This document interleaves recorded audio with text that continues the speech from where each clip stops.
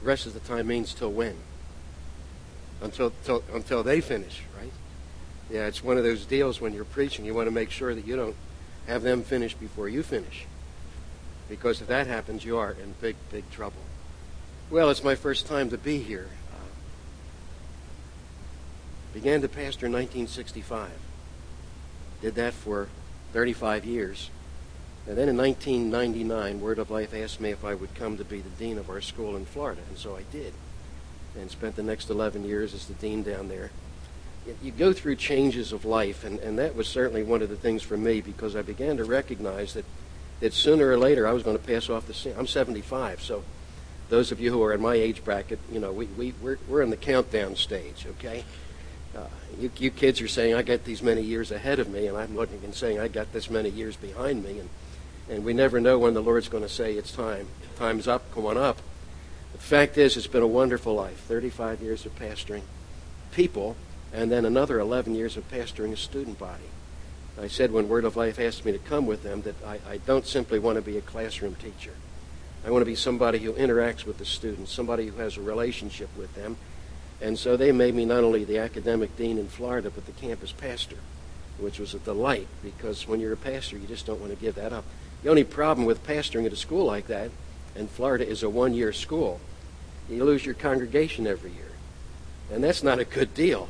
You know, in New York, at least they have 2 weeks there, and of course at MBBI you have 3 and maybe 4.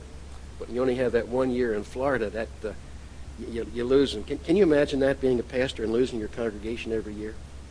But that really is, I guess, what was the plight of my own life in that area. Let me just give you a little background. I'm a grad of Philadelphia College of Bible and Western Seminary. I pastored in New York and New Jersey and Michigan, short time there in Michigan, and then North Carolina. It was kind of one of those deals. I think my wife and I decided we're going to move south, and the Lord moved us south until we finally wound up in Florida. We left all of our kids in North Carolina, so now we moved back to North Carolina. You know what they call people that do that? They move from the north and they move down to Florida and they come here. They're called halfbacks. They come halfway back. And I guess that's about what we did. We came halfway back to be with our kids. We love our kids. We love our one grandson and delighted to spend time there. Let me just kind of give you a little background. I want you to turn with me, if you would, to Isaiah chapter 40, and we're going to look at a passage that I've entitled, God's Rest from My Stress. You ever been stressed? I heard a grunt someplace. There must have been somebody who's saying, yeah, that's happened to me. Well, there's a great passage here in Isaiah chapter 40. And if you'd look with me just at a few verses, I want to look at 4 verses. Verse 28 of Isaiah chapter 40 through the end of the chapter, and it says this, Hast thou not known, hast thou not heard, that the everlasting God, the Lord, the Creator, the ends of the earth, fainteth not, neither is weary? There's no searching of his understanding. He giveth power to the faint, to those who have no might, he increases strength. Even the youths shall faint and be weary, and the young men shall utterly fall. Here's the great verse. But they that wait upon the Lord shall renew their strength. They shall mount up with wings like eagles. They shall run and not be weary. They shall walk and not faint. Stress. Somebody said that stress is the gap that we feel between the demand for service and the denial of supply. You've been there. I've been there. We've all had stress.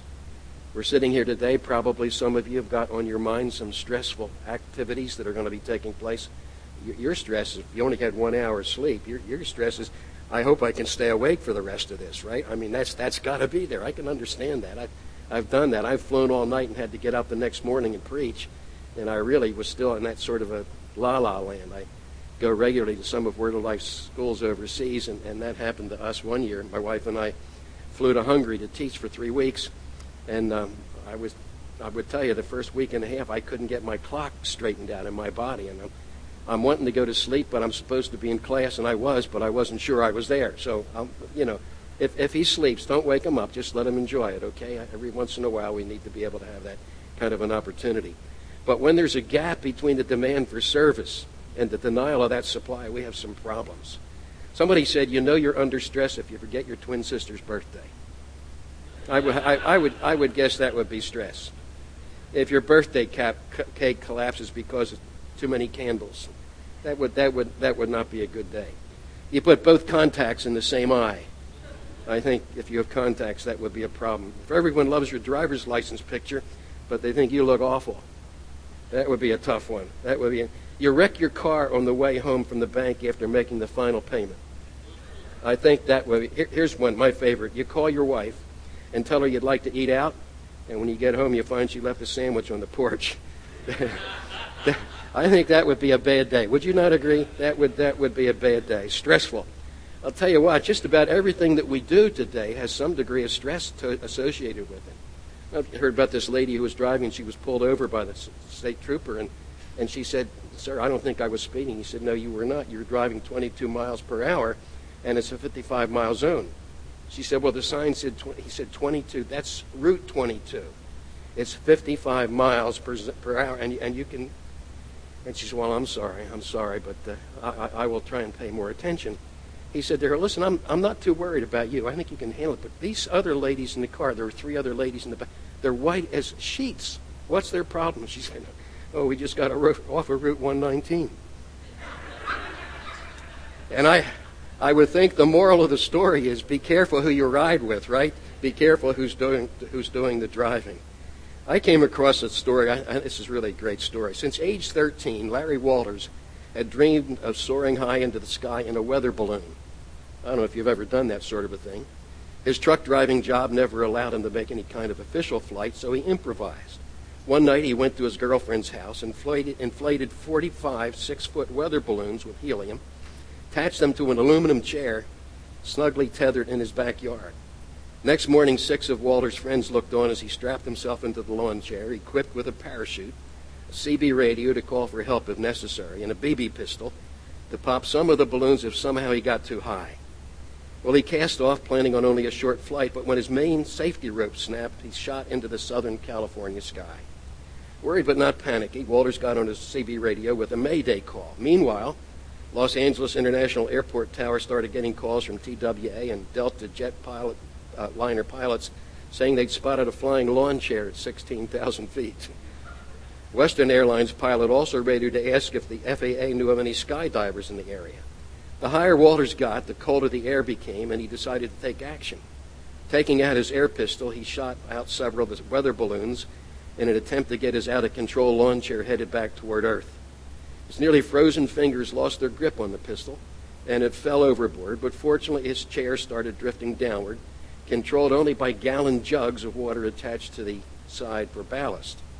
As the 33-year-old truck driver neared the ground, his ropes tangled in the power line, and he ended up dangling 5 feet off of the earth, shorting out electricity in a Long Beach neighborhood for 20 minutes. Safely back on the ground, Walter said, "Since I was 13 years old, I dreamed of going up into the clear blue sky in a weather balloon. By the grace of God, I fulfilled my dream. I wouldn't do this again for anything, but I'd be happy to endorse Sears lawn chairs." Well, I guess, there is stress in all areas of life, and we need to be very, very careful about that. Well, look with me at Isaiah chapter 40. In fact, keep your finger there and turn back 10 chapters just for one verse, and then we'll come back. Isaiah chapter 30, verse 15. There's a verse that says this. It's a great verse. "In returning and rest shall you be saved. In quietness and in confidence shall be your strength." That's what Isaiah 30, verse 15 says. Now 10 chapters later, and we're back in chapter 40, verse 28, we come to our text. There's a complaint coming from the children of Israel, and the complaint is that God does not really know what's going on. The complaint is that justice should be coming their way, but it's not coming. Why doesn't God know? Doesn't God even care? And so we have the response, verse 28. "Don't you know? Hast thou not heard that the everlasting God, the Lord, the creator of the ends of the earth, faints not, neither is weary, there is no searching of his understanding. He giveth power to the faint, and to those who have no might he increases strength." Now you stop right there just for a moment, because I want to ask you a question. You look at verse 29. Are you one of those people who at some point in your life just got to the place where you kind of felt like you hit the wall, and you were about ready to give up, and you didn't even want to take another step? You were fainting? What Isaiah is saying is that when you're like that, and I would suspect that many of us on occasion have those days where you just, how can I keep on keeping on? He says this in verse 30, when that happens to you, he can give you strength. Even the youths shall faint and be weary, and the young men shall utterly fail. Verse 31, but they that wait upon the Lord shall renew their strength. They shall mount up with wings like eagles. They shall run and not be weary, and they shall walk and not faint. Psychologist David Elkins said that there are at least 3 contemporary sources of stress that make it more difficult to live in our society than ever before. The first one was the increase in violent crime. And because of that, we're more afraid than we ever were. It's in our headlines. You stop and think about at least us in the States, and you've been familiar with these as well. Columbine, church in Fort Worth, Texas, a number of years ago when a gunman entered the service and began to shoot people.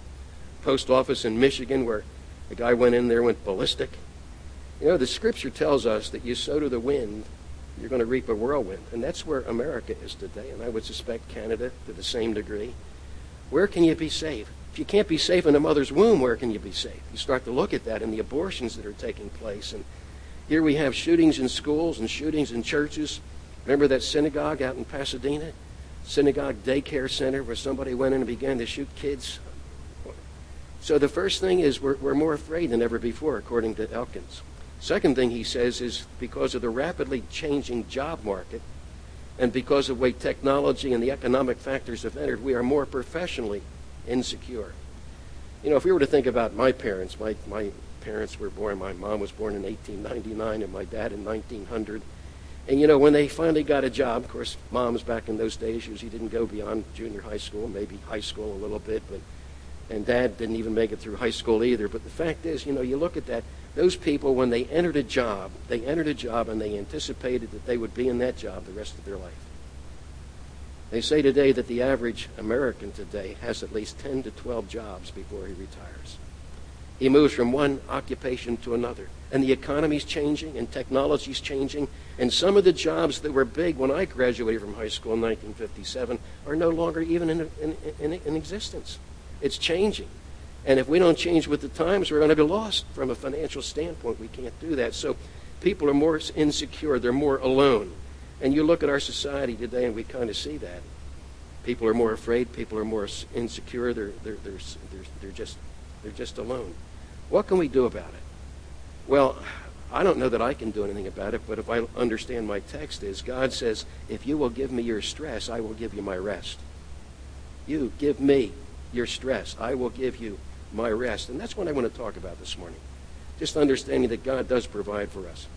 Suppose if I were to ask every one of you on your way out today at the door, give me a $1 bill. If I would give you a $20 bill in exchange for your $1 bill, would you line up? I would suspect you'd line up. In fact, you'd say, could you take 2 ones and give me 2 20s? Well, I'm not going to do that, obviously, but I would tell you this. That's quite a deal. Here's the deal. God says, if you will give me your stress, I'll give you my rest. See, you can't handle it anyway, but he can handle it. And so we simply need to say, Lord, here it is. It's beyond me. It's really, I would call it the great exchange. And the first thing you need to do, if you want to make the great exchange, let me give you 3 things. You need to remember the promise of God. The promise of God is in verse 29.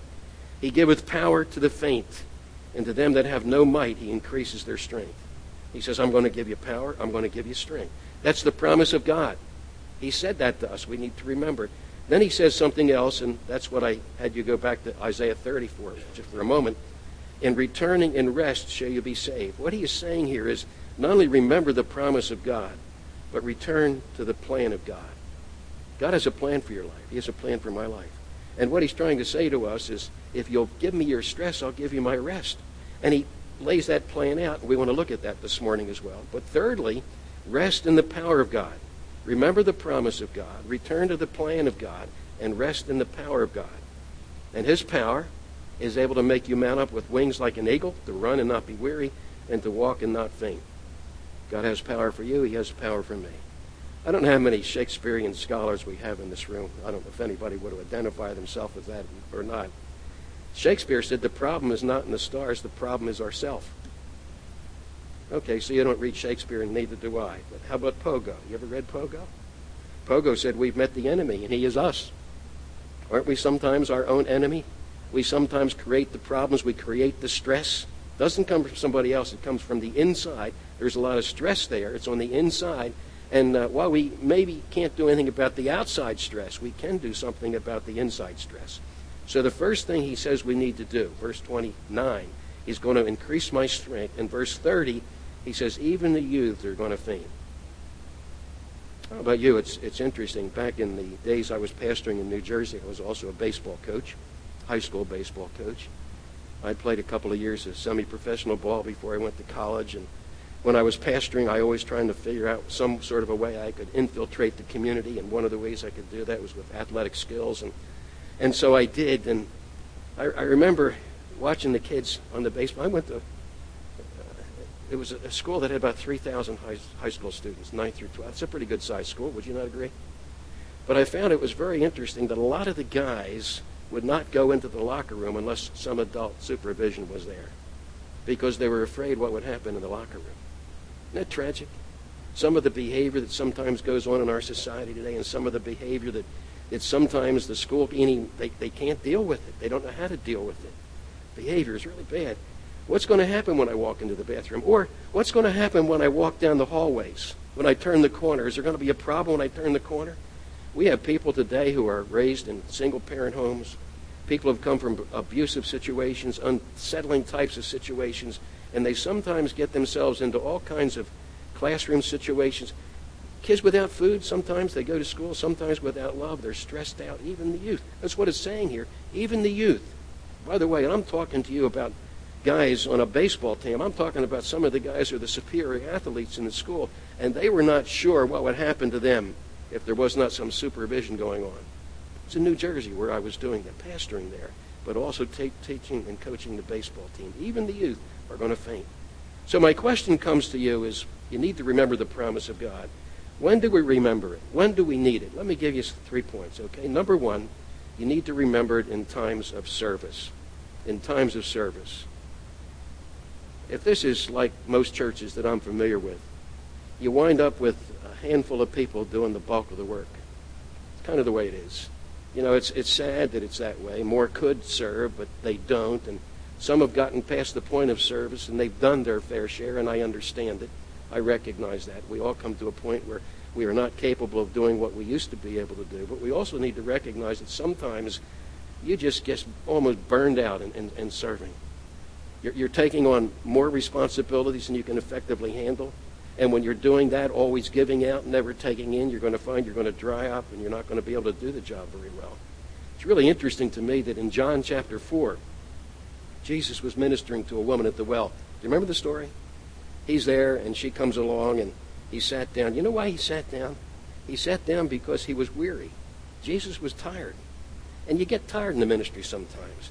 Do you know it's not a sin to be tired and to be stressed out? You begin to look at that picture. Doesn't mean that you haven't been doing something that was wrong. You were doing what was right, but you just kind of got stressed out. And I think if you look into the eyes of an awful lot of people in any church like this, certainly those of us in my age bracket or maybe a little bit younger, I think we have a tired society. We have people who are just worn out. They've kept on giving and giving and giving, and now they just have nothing left, and they need some help. They need somebody. I even thought about that this morning while we were singing. I wanted to turn around during one of the songs, and it was an uplifting, happy song. And, you know, I've led singing in the past. You've done that as well, and he was doing it this morning. Were they smiling out there? I remember one time I took into the pulpit with me a mirror that was about like that. And when I was leading the singing, instead of just waving my hands, I just kind of went like this, you know. And I let them see themselves. What they were going to see what I was seeing. They're singing a happy song, and they looked like they just drank a gallon of pickle juice. It wasn't going to do them any good. I'll tell you, it's interesting here. The Lord Jesus got tired. Mark chapter 5, when the woman touched the hem of his garment, you know what he said? Jesus said, "Who touched me?" And they said, "What do you mean, who touched you? Everybody's been touching you." And he went on to say, "No, virtue has gone out of me, and virtue is strength. Vitality has gone out of me." The Bible says of John the Baptist in John chapter 5, verse 35, that he was a burning and a shining light. You can't have shining without burning. It's going to happen. And if you're shining, you're going to burn. If you're in ministry, if you're in service, you're going to be under stress. And when you're under that stress, you need this promise in times of service.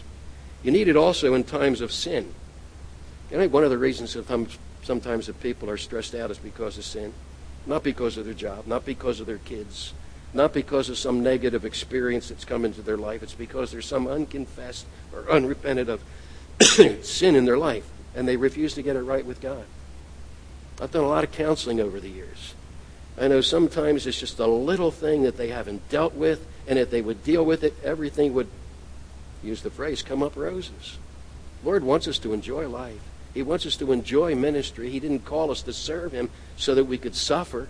He did the suffering for us. What a joy it is to serve the Lord. We need to understand that. In Psalm 66, verse 18, however, it says this, "If I regard iniquity in my heart, the Lord will not hear me."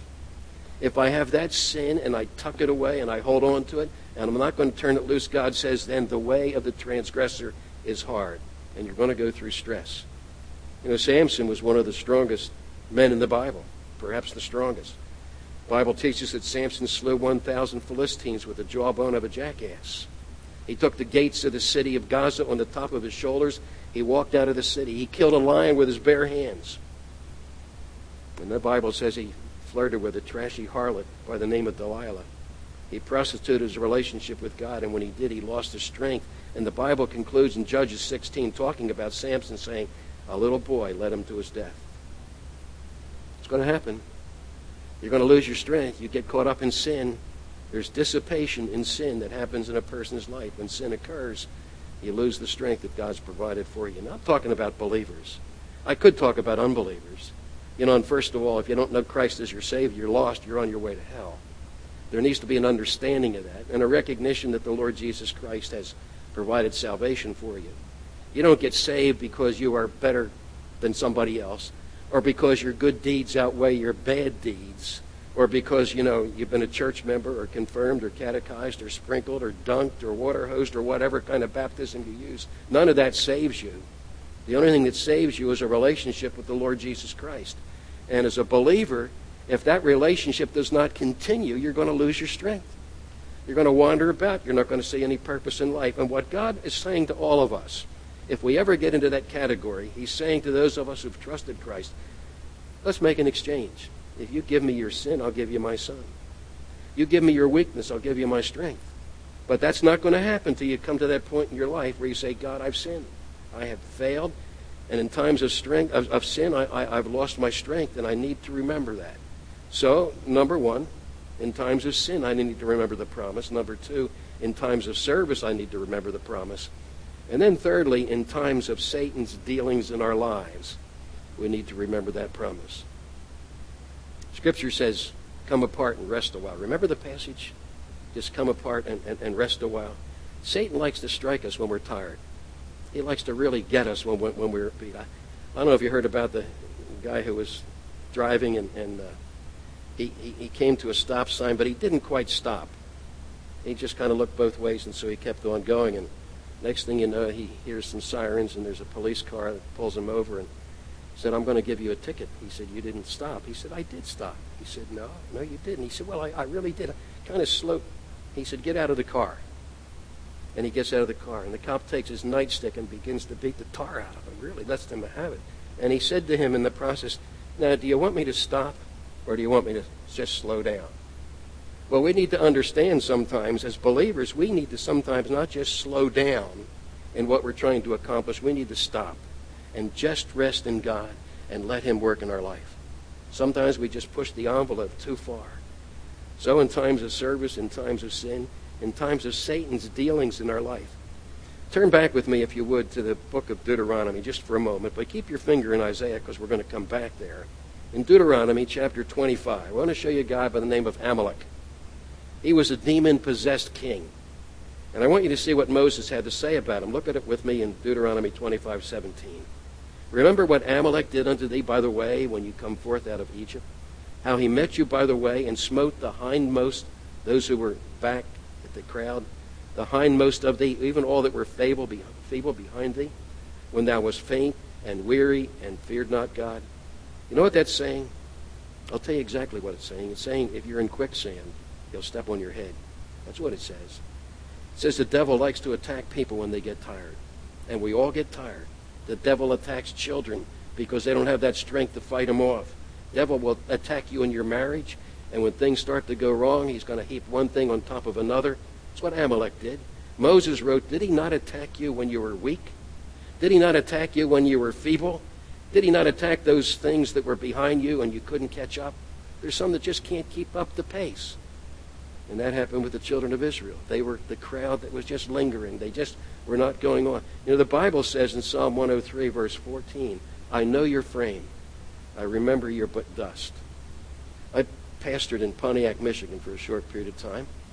And one of the deacons in my church was the head engineer for Chrysler Corporation. That's what he did all day. And he would design cars. He would design some of the and he said to me one day, he said, Pastor, would you like to go out on a test ride with me?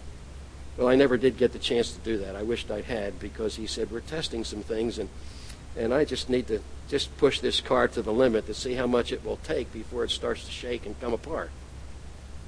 I think sometimes we do that, don't we? We push ourselves to the point where we begin to shake and we're about ready to come apart. We don't know what's going on. Now, he said to me this, and it's kind of an interesting thing, and he was a great deacon. He pointed me to Psalm 103, verse 14, and I marked it in my notes. It says, I know your frame. I remember that you are but dust. He said, I know the frame of this car. I know how much it can handle. I'm going to push it to just to the point where it would break, because I need to see if, when I do that, there are some parts that need to be worked on a little bit more effectively. That's a car engineer. My father-in-law used to work in the Navy shipyards during World War II. They talked about the fact that they would sometimes take some of those big battleships and just push them to the point where they were almost ready to break apart, just to see how much we can handle. Well, God knows how much we can handle. Isaiah, God, don't you know that justice has passed me by? Don't you know what's going on in my life? And God says, I know. And when Satan begins to attack you, just remember my promise. What's that? I will give strength to those that are weary. I'll lift you up. I give power to those who are ready to faint. So remember the promise of God. Number one, in times of service. Number two, in times of sin. And number three, in times of Satan's dealings in your life. What you need to do, that's what I talked about earlier, is you need to make the great exchange. You give me your stress, God says, and I will give you my rest. Then he says, not only that do we need to remember the promise of God, we need to remember the plan of God. Look at verse 31 in that passage in Isaiah 40. They that wait upon the Lord shall renew their strength. I like the verse. In fact, when I read it, maybe I could just stop right there and say, isn't that enough? They that wait upon the Lord shall renew their strength. Do I need to go beyond that? Well, the answer is I think I do, because I'm not sure we know what it means to wait upon the Lord. And the best commentary on Scripture that's ever been written is Scripture itself. And so when you begin to look at these words, what do they mean? And I can show you through 4 different passages what the word wait means. Remember, the promise of God is to wait on him. And every time you see the word wait, you need to see what it means. So let me give you these passages. First one is in Psalm 62, verse 1. Now, you might want to write it down. You may not get a chance to flip over there. I've written mine down so I can quote it for you. But Psalm 62, verse 1 says, truly my soul waiteth upon God. And the word there means I desire God. I desire God. I long for God. The psalmist is going to say in Psalm 42, 1 and 2, as the deer, the hart, pants after the water brook, so pants my soul after thee, O God. My soul thirsts for God, for the living God. When shall I come and appear before God? I long for God. That's what he's saying in this passage. So my question is, are you waiting upon God? And when I say that, are you waiting on him in such a way that you long to be in his presence? You're just interested in what he's got to do for you? You have such a desire on a Sunday morning? Did you have that this morning that said, I can't wait till I get to church because together we're going to open God's book. We're going to sing together. We're going to look at God's word together. We're going to worship God together. You just couldn't stay away. I can tell you, as a pastor for 35 years, there were some Sunday mornings I didn't want to go to church. I really didn't. I mean, I wasn't feeling well. I may have only had an hour's worth of sleep as well, but I had to get up and go, and I was the pastor, so I better show up. I mean, I just couldn't say, staying home today. But I'll also tell you this, there's something about getting amongst God's people and singing and sharing and getting into God's word that before it's over, you're feeling great. Just get there, and you come, and the Lord makes the difference. He really does if you do it the way he wants, because in your heart, you really long for God. You're waiting for God. That's what the word means there. It's a word that's not a passive word. It really is an active word. In fact, today when a young couple spends a lot of time together, what we usually say what they are doing is they're dating one another, right? But the word that was used before that was the word courting. And we rarely use the word court anymore. Is that, here in Canada, is the word court used much, or is dating probably a little more legitimate word that we understand? You know what the word was back in other days before that? It was waiting. It was waiting. It wasn't dating. It wasn't courting. It was waiting. A guy would wait on a girl. That's what he would be doing when he was romancing her. And he waited on her, and he waited on her, and then he married, and he still waits. I mean, that's the way it is, right? But I will tell you this matter of waiting is not something that's passive, not just sitting back and waiting. When you go to a restaurant, you'll find somebody who takes your order, and they bring you your food. And depending on the gender, we call them waiters or waitresses. Why do we call them waiters or waitresses? We are the ones that are waiting. No, they are taking care of us. They are meeting our needs. And I'll tell you, when that's happening, you can kind of run out of steam someplace along the way.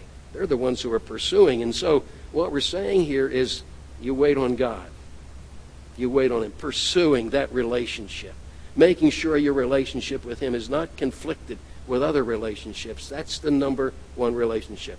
That's the word wait. The word is also used in Proverbs 8:34, where it says, "Blessed is the man that heareth me, watching daily at my gates, waiting at the post of my door." Waiting at the post of my door. Solomon is saying there's some value in waiting because blessing will come. What waiting means in that verse, Proverbs 8:34, is you're there and you're listening to God. You're listening to God. It's you and your Bible. You've got it open. You're listening to what He's got to say. And God says that kind of a man, blessed is the man who is waiting at the post of my door. So my question is, using that word, are you waiting on God? Do you long for God? Do you listen to God? Do you say, "Oh God, I want you to speak to me today. I want you to say something to me today"? Are you really that way when you get up in the morning and you've done your quiet time, your devotions, and you didn't read it just sort of sleepily to get through it, but you said, "Lord, I need to hear something. Direct me." I wait on Him. The third time the word is used is Psalm 104, verse 27. "These all wait upon Thee, that Thou mayest give them their meat in due season." And the verse before that was talking about the sea creatures, and it said, even the sea creatures wait upon God to give them their meat in due season. What does that mean? And then in the New Testament, even the sparrows wait upon God for Him to give them their food as well. What it means is they are looking to God. They're looking to somebody to provide for them. So if we are waiting for God, if we're waiting on Him, we long to be with Him, we listen to Him, we look to Him, and we say, "God, I am looking to You to supply my needs, but I'm going to be active in the process. I'm going to pursue You. I'm going to hunger after You. I want that relationship to grow." You want some help for your stress? That's what you need to do. And then the fourth time the word is used is Proverbs 27:18. It says, "Whoso keepeth the fig tree shall eat the fruit thereof. So he that waiteth on his master shall be honored." What does the word wait mean? How do you keep the fig tree? Well, I'm no farmer. But I think if you understand it a little bit, what you do is you prune it and you fertilize it and you spray it and you serve it and you live for it. And if you do, you're going to get some results. You're going to get some figs. You got to work at it. You got to work at it. In other words, the young person who is really pursuing God, he is trying to wait on Him. Or the older person, I'm going to live for Jesus and I'm going to love Jesus. And like I would take a fig tree and prune it and fertilize it and spray it, I'm going to do that in my spiritual life. So that by the time I get better, the time I get through, I'll be better than I was before I began. So what does it mean? It says if you long for God, you listen to God, you look to God, you live for God, you're going to find that you're the kind of a person who is waiting on God and you've returned to the plan of God. I would suspect if I were your pastor, and my pastoring days are on that side, I enjoyed the 35 years that I pastored, and I enjoyed the 12 years I pastored students. I will tell you this. I know enough to know that in every congregation I ever had, there were some people who didn't understand what quiet time was all about. They never read the Word. They never got into the book. They spent the whole day without opening God's Word. And that's the one reasons I think sometimes that some people are so uptight. That's the reason sometimes that some people are so irritable. You're stressed because you're not being with God enough. And God is waiting for you. He wants you to come to him. He wants you to talk to him. What God is saying is, I want to make a trade. He's saying, if you'll give me your stress, I'll give you my rest. But you got to give it to him. You got to let him have it. What it means is this. Number one, I need to remember the promise of God. Number two, I need to return to the plan of God. Number three, I'm going to rest in the power of God because that's what he said he would give me. Now, notice when you go through this, it almost looks like an anticlimactic kind of a thing. It says you're going to mount up with wings like eagles, and then it says you're going to run and not be weary, and then you're going to walk and you're not going to faint. What he's trying to say to us is that he's going to give you power in three different ways. Number one, he's going to give you power for adversity. And that adversity is what we would call soaring power. Now, there are times when there are things that come into our life that we don't plan. Storms come into our life. Ever had those? Didn't anticipate it? It might be the loss of a job. It might be the son or the daughter who goes astray. It might be some illness that you were not anticipating and the doctor told you it doesn't look good, didn't expect it. What can you do when that happens? He said, what you can do is, because I'm going to give you my power if you'll give me your stress, you can mount up with wings like an eagle. You know that an eagle flies, they tell me, on a normal day at about 50 miles per hour. But when a storm comes, the eagle gets up on top of the storm, and he harnesses the power of the storm, and instead of flying at 50 miles an hour, he flies up to 100 miles an hour. Because it's the storm that propelled him. He gets up there, and what Scripture is trying to say to us is, we can mount up with wings like an eagle if we'll let God's power get underneath us. Because he'll pick us up on top of the problem, he'll pick us up on top of the storm, and we don't have to worry about what's going to happen because he's got us in his hand. What he's saying is, you know, when death invades your family circle, happened to our family not too long ago. I was teaching in Owen Sound. I got up there on a Monday night, got a phone call. It was my sister, and she said, Ron passed away this morning. Talked about my brother-in-law, and I want you to do the funeral, Chuck. And obviously that was going to be the case, so I taught for 5 hours on Tuesday morning, and 5 hours. Would you like 5 hours of the same professor in a row? I mean, that's not fun. And then I had to do 5 hours the next day. I mean, I don't care how good the professor is. I mean, he's going to drill you to death. I mean, it's going to be. But I had to do it. So then I flew to New Jersey. My sister lived, and I did the funeral there. And then I flew back up on Sunday and do the next week with the students at Owen Sound. You know, there are some times when things come into our lives that we just don't anticipate. My sister didn't anticipate it to come that quickly. He was not well. We knew that, but it just happened overnight, and there it was. Well, what he's saying here is when those things come into your life, I'm going to be able to give you what I call soaring power. Like an eagle, I'm going to get you on top of the storm. I'm going to get you there where you're going to be able to look down and recognize that I'm in control. Soaring power, skimming above the problems. Now, in times of dark adversity, that's what we need, soaring power. But God not only has soaring power, he has what I would call surging power. And surging power is that which comes in the second part. He says, they shall run and not be weary. You know what he's talking about? He's not talking about adversity. He's talking about opportunity. And you and I need to understand that we have all sorts of opportunities sitting out there in front of us, divine opportunities. And stress, you need to understand, is not always bad. You know that, right? You don't ever want to get all the stress out of your life. There are some things that you kind of call nice stress. N-I-C-E. New, interesting, challenging, exciting. That's the kind of way it is in the ministry. It sure is that way at Word of Life, where I've worked for a number of years. Stress. I'm sure it's that true with any faculty member at MVBI. Life is that way. New, interesting, challenging, exciting. And then there are deadlines. And deadlines are good. In fact, without them, some of us would never get anything done. I think I'm sort of one of those guys that would procrastinate if I had the opportunity, but frankly, I've had so many things on my plate, the opportunity really isn't there very often. But we're not looking here at dark adversities, like the death of somebody.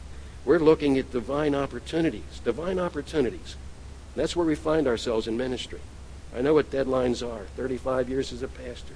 Sunday morning, Sunday night, Wednesday night. I wrote a weekly newspaper column. And I want to tell you there were times when I walked into the pulpit and the ink on my notes wasn't even dry. And this would happen over and over again. Deadlines, they keep coming at you. My wife were here. She would tell you that there were probably weeks on end now. Listen carefully. That I probably went through PMS. You didn't think that happened to men? It does for a pastor. It's called pre-message stress. And I'm not quite sure where I'm supposed to go and what I'm supposed to, but I would get a little irritable. And the kids would know, don't get near Dad. He's just not doing too well. But I'll tell you what, sometimes it's not always bad stress. Sometimes it's good stress because it'll have a positive outcome if you'll harness it. Do you know that carbon and graphite and diamonds are all made from the same material? But the diamonds withstood the pressure better than the rest, and they came out shining pretty well at the end. There was stress involved in that, and they wouldn't have been what they were if there had not been that stress. And some of us have those opportunities in front of us, and they're challenging, and there's stress there. You got deadlines, you're growing hard, you got a schedule to meet, and nobody else would want your schedule. You know what you need? You need surging power. You can rest on the promise of God that He'll provide with you, for you, the power necessary to meet with surging power the divine opportunities that are out there. Kind of like the guy who saw the sign on a barrel of fish. Said, if not delivered within 3 days, don't bother. And I think that's kind of the way it is with deadlines. Man, if I don't get it done by such and such a date, just don't bother. But there's another kind of power. It's sustaining power. This passage really is not anticlimactic. It looks like it's slowing down, but is building to a wonderful climax because the climax is victorious living. Victorious living is more than soaring like an eagle. Victorious living is more than running like a gazelle. It's walking like a man. It's walking like a woman, not in times of dark adversity, not in times of divine opportunities, but it's walking, listen, in those things that we call daily necessities. And that's where we are, aren't we? There are things that come on us every day, day in and day out, moment after moment, the old, same old grind, never-ending series of demands that are placed on us in order to get from part of the day to the end of the day. I got a letter recently. I'm going to be meeting this guy this week at Living Waters. He wrote me a letter, and he's now a pastor. But he said, I'd done some meetings in Epsom, New Hampshire one time, and this has got to be way back. I mean, it's got to be back in the early 80s. And he said, I came to the meeting that night, Dr. Scheide, and I was at the point where I really wanted to commit suicide. I was ready to chuck the whole thing, and the only reason I didn't was because I loved my wife and I loved my kids, and I didn't want them to have to go through that, but I didn't think there was any end in sight. And then he said, what you said that night challenged my life. And I went back home, and you know what I did? I went to MBVI. And now he's pastoring in Maine. Not in Maine, well, maybe it is in Maine. I'd have to look at the letter again. He said, I'm going to come to the pastor's conference that I'm speaking at, so he's going to introduce himself to me because I don't remember him. I mean, he was a face in the congregation. I don't know whether he shook my, but he said he went home that night and he said to his wife, hey, there is hope. There is hope. We need to understand that we've got a new plan for our life and figure out whatever it was, but they did. Man, I'll tell you, we face problems as moms and dads, as servants of the Lord Jesus Christ. We face it in our home. We face it in our occupation. Did you ever hear about the fellow who wouldn't get up in the morning and go to school? His mother knocked on his bedroom door, and she said, it's time to go to school. And he said, I'm not going to school today. And she said, give me 2 good reasons. And he said, I will. The kids hate me and the teachers hate me. And she said, I'm going to give you 2 good reasons why you should go to school. You're 45 years old and you're the principal. Yeah, I guess you should go to school. I mean, that's part of this picture. Every day is filled with stressful details. There must be some educators here in this room. You understand where that is. I'll tell you, there are hot days and cold days every day in and day out, week in and week out, month after month, year after year. That's where we are. The Christian life just needs to keep on keeping on. You just can't quit. And you don't have to, because you can have sustaining power. It's not the adversities. It's not even those opportunities. It's the necessities of life that come to us on a daily basis. And God says, I'll tell you what you can do. You can rest in my power. I'll give you that. And with it, you'll mount up with wings like an eagle. That's soaring power. And you'll run and not be weary. That's surging power. And you'll walk and you'll not faint. That's sustaining power. Let me try and tie this up and we'll be able to go to lunch, okay? I want to build it on an acrostic, and I'm going to use the word wait, W-A-I-T. W stands for widen your horizons. What I mean is sometimes there are things that come into our lives, and we make value judgments before we should make value judgments. We say, this is good, this is bad. No, just relax. Wait. Widen your horizons. Widen your horizons. You don't know what's going to happen. Letter A stands for accept your limitations. God made you, you. He made you the way you are. He gave you your strengths. He gave you your weaknesses. You're in God's design somehow, someplace, so just accept your limitations. Widen your horizons. Accept your limitations. I stands for invite God's strength. Did you ever watch the Tournament of Roses parade? New Year's Day? How many have seen that? You know, beautiful, isn't it? Well, there was one day this beautiful float had covered the whole road, Tournament of Roses, and the float just sputtered, finally stopped. It ran out of gas. That's why they stopped. The whole parade was backed up for 15, 20 minutes till they got some trucks in there and began to pull that thing out. The irony is that the sponsor of the float was Standard Oil Company. And they had at their disposal all the oil in the world that they would ever want, but they ran out of gas. And I would say to you and me, we need to understand we've got all the resources, God Almighty, right there, and we run out of gas. That's tragic when that happens.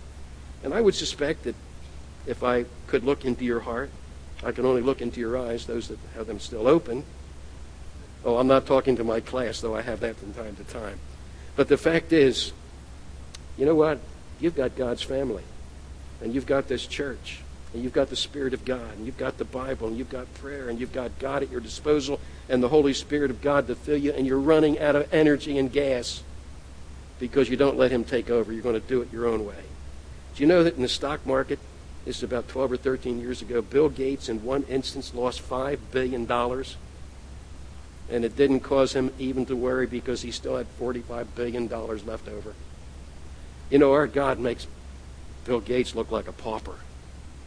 The resources that God has, they are there available for us. And so what we need to do is we need to simply not work out of our own resources, but we need to wait. W-A-I-T. Widen your horizons.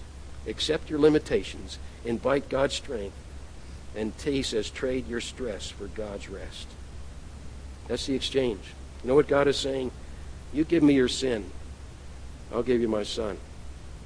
You give me your stress, I'll give you my rest. You give me your weakness, I'll give you my strength. You come to me like a Saul, I can send you home a Paul. You give me you, I'll give you me. That's what He does for us. That's the exchange. Folks, the Christian life is a changed life, but it's also an exchange life daily. So I can go through the dark adversities and the divine opportunities and the daily necessities of life. But to do it, He provides for me soaring power so that I can mount up wings like an eagle. He provides surging power so I can run and not be weary. And He provides sustaining power so that I can walk and not faint. And He does it when we make with Him the great exchange. Do we have a great God? Do we have a great God? Amen.